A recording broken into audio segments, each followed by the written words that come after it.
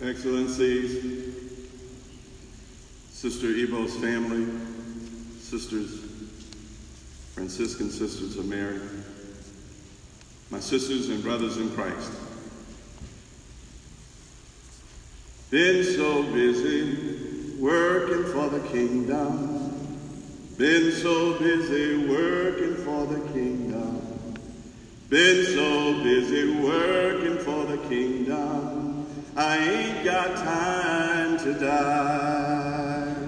Been so busy serving my master, been so busy serving my master, been so busy serving my master, I ain't got time to die. I spend all my time serving my master, all my time serving my Lord. If I don't praise him, the rock's gonna cry out, glory and honor, glory and honor. I ain't got time to die. Oh, I've been so busy working for the kingdom, been so busy working for the kingdom, been so busy working for the kingdom, ain't got time to die.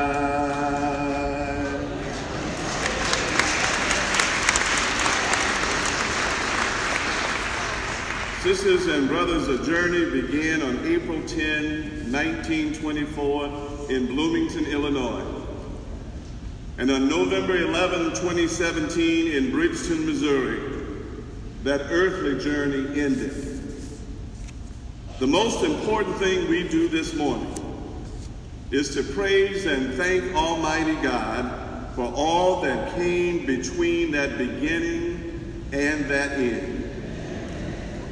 And in offering our praise and thanks, we do something else. We remember Sister Antona.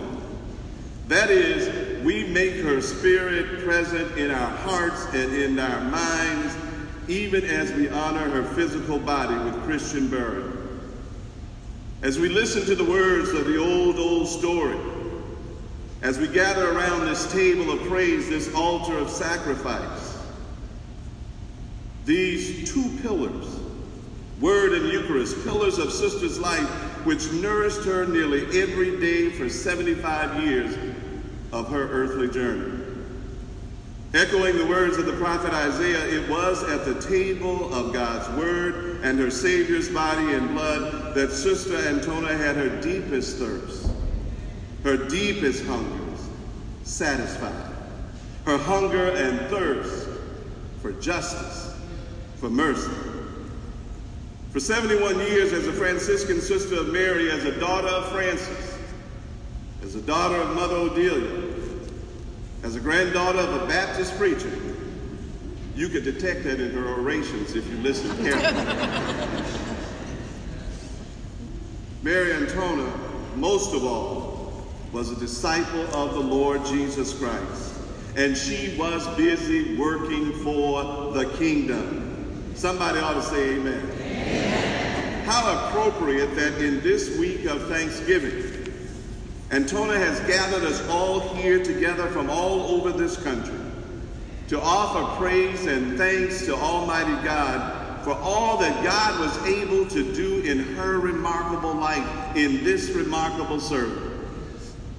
In the Gospel from John we just heard proclaimed, Jesus said, "As the Father loves me, so I also love you. Remain in my love. If you keep my commandments, you will remain in my love.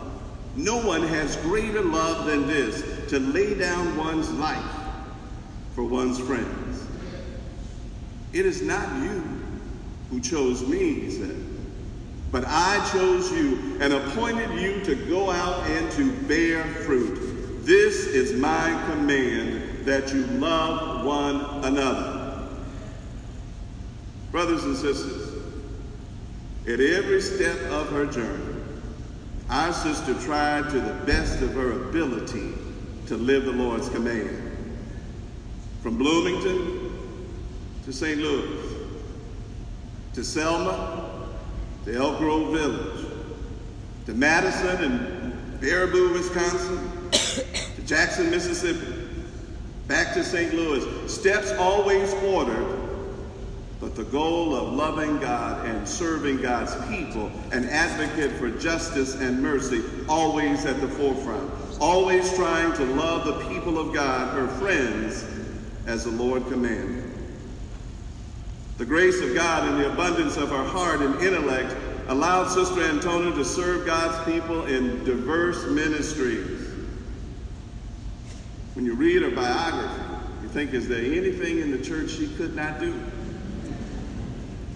Medical professional, records professional, healthcare administrator, pastoral associate, spiritual director, hospital chaplain, Franciscan Sister of Mary leadership team. She did it all, and she did it all with the grace that came from a heart centered on love, a vine attached to Jesus. By any measure, our sister was a busy woman, busy building the kingdom, busy serving her Lord. And I am sure that most of us in this church this morning know some of the hallmarks of Sister Antona's rich and varied life. And I am sure most, if not all of us, could quote her famous remarks from that second start of the march from Selma to Montgomery on March 10th, 1965. Thrust into the forefront of that incredible moment, not knowing if the brutality that had been visited on the marches a week before would also be replicated that day, but resplendent in her beauty and in the religious garb of her day. She told the crowd, I'm here because I am a Negro, a Catholic, and a nun, and because I want to bear witness. Somebody ought to say amen. Amen. And thanks be to God, she continued over and over again, bearing witness, over and over again, listening in her heart to the Lord's command to love one another, to bear witness from Selma to Ferguson. But we would do well, sisters and brothers, not to forget the graceful genius that Sister Antona brought to her more private moments. The mentoring and mothering of legions of other children of her God. Perhaps that grace given in abundance to her because she lost her mother at such a young and tender age. And through fervent prayer, through the example of her daily walk with the Lord, with sage and gentle counsel, and sometimes with hard and direct and truthful words, amen? Sister Antona was a wisdom figure for her family, for her FSN family, for the National Black Sisters Conference, for all of her staff members, the parishioners that she pastored, for her patients, for her colleagues, for clergy and religious who crossed her path here in St. Louis and in all the places that God sent her. I stand here today grateful to God for the way that she and Sister Hilda Brickus, Sister Thelma Mitchell, Sister Marie Therese Townsend, brought not only their professional expertise, but their sisterly and motherly care, that bond, that Franciscan bond, that African-American mother and sister bond to those healing words and healing hands and healing ministries to generations of seminarians and young religious men and women who came and sat at their feet like Martha and Mary sat at the feet of Jesus. She kept plenty of us in the seminary when we were ready to go home. In the convent when we were ready to tell the novice mistress, sayonara. And I know Sister Patty Chappelle, I know Canon Renee, I know all of my younger brother priests here, Sister Gail. All of us can say amen to that because she was there with her wisdom, with her guidance.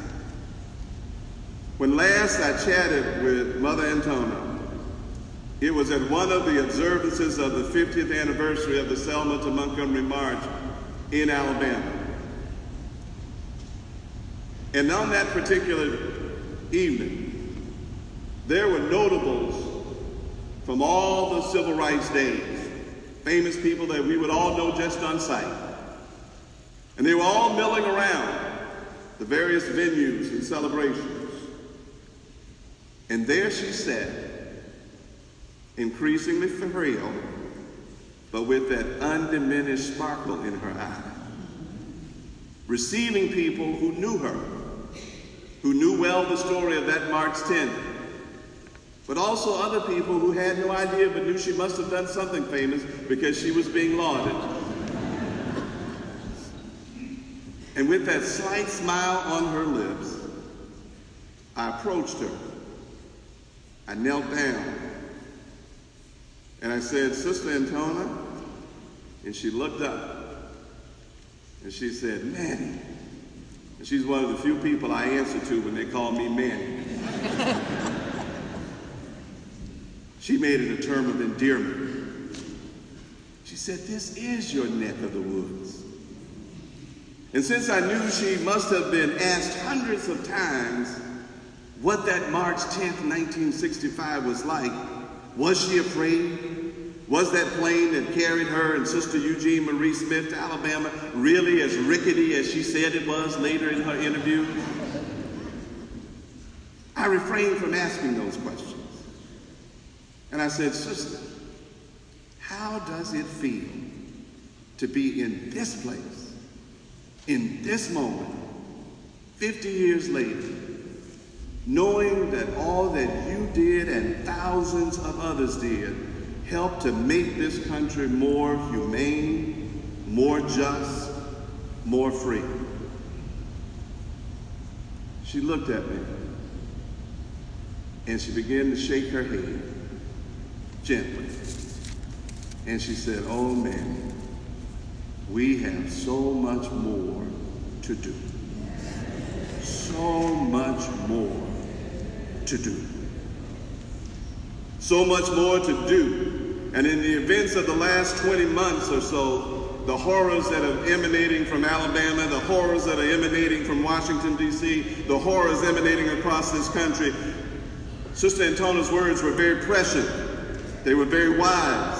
And they were also very challenging. And so it falls to each one of us, sisters and brothers, her daughters and her sons, to keep or to start doing more, to take to heart the Lord's admonition to love one another, to remain in his love, to answer when we are called to speak up and to speak out, to be willing, like Mother Antona, to go to distant places,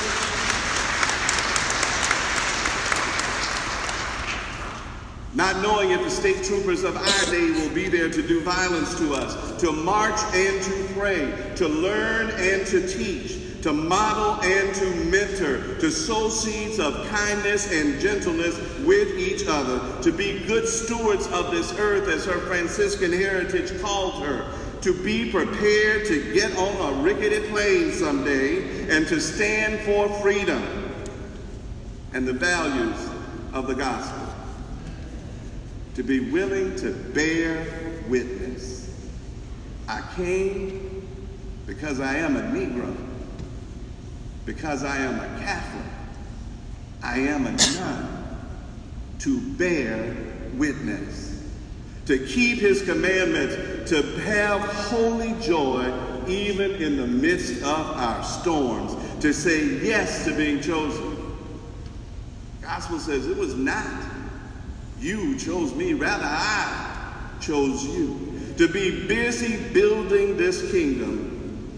And you know well, sisters and brothers, that with God's grace, that's exactly what Elizabeth Louise Mary Antona Ebo did from Bloomington to Bridgeton.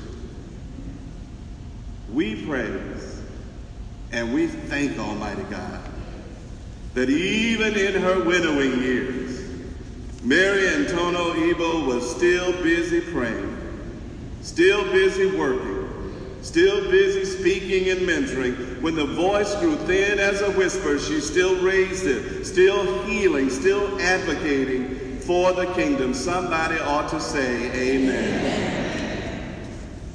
And because our beloved believe what Paul said when he wrote to the Corinthians and what he wrote to us, I tell you a mystery. We shall not all sleep, but we shall all be changed in the twinkling of an eye. The trumpet shall sound, and the dead in Christ shall rise. And we who are alive and remain are going to meet him in the sky. Hallelujah, she made it over. She made it over. Hallelujah, she made it over. Thank you, Jesus, she made it over. Hallelujah, we are going to meet him if we remain faithful. Thanks be to God for this great woman of God who has given us the example. Now it falls to us to remember her, not only in retelling her stories, not only in remembering her deeds, her ministry, her work, but in making it a part of our work, our discipleship, our vocation, wherever the Lord God has called us. Only for a place of more love, more peace, and more joy would our beloved Antona have left us. And so we praise and thank God that she has gone to that place of more joy, more love, more peace. She was busy building the kingdom, but now she can rest and hear her master say, well done, good and faithful servant.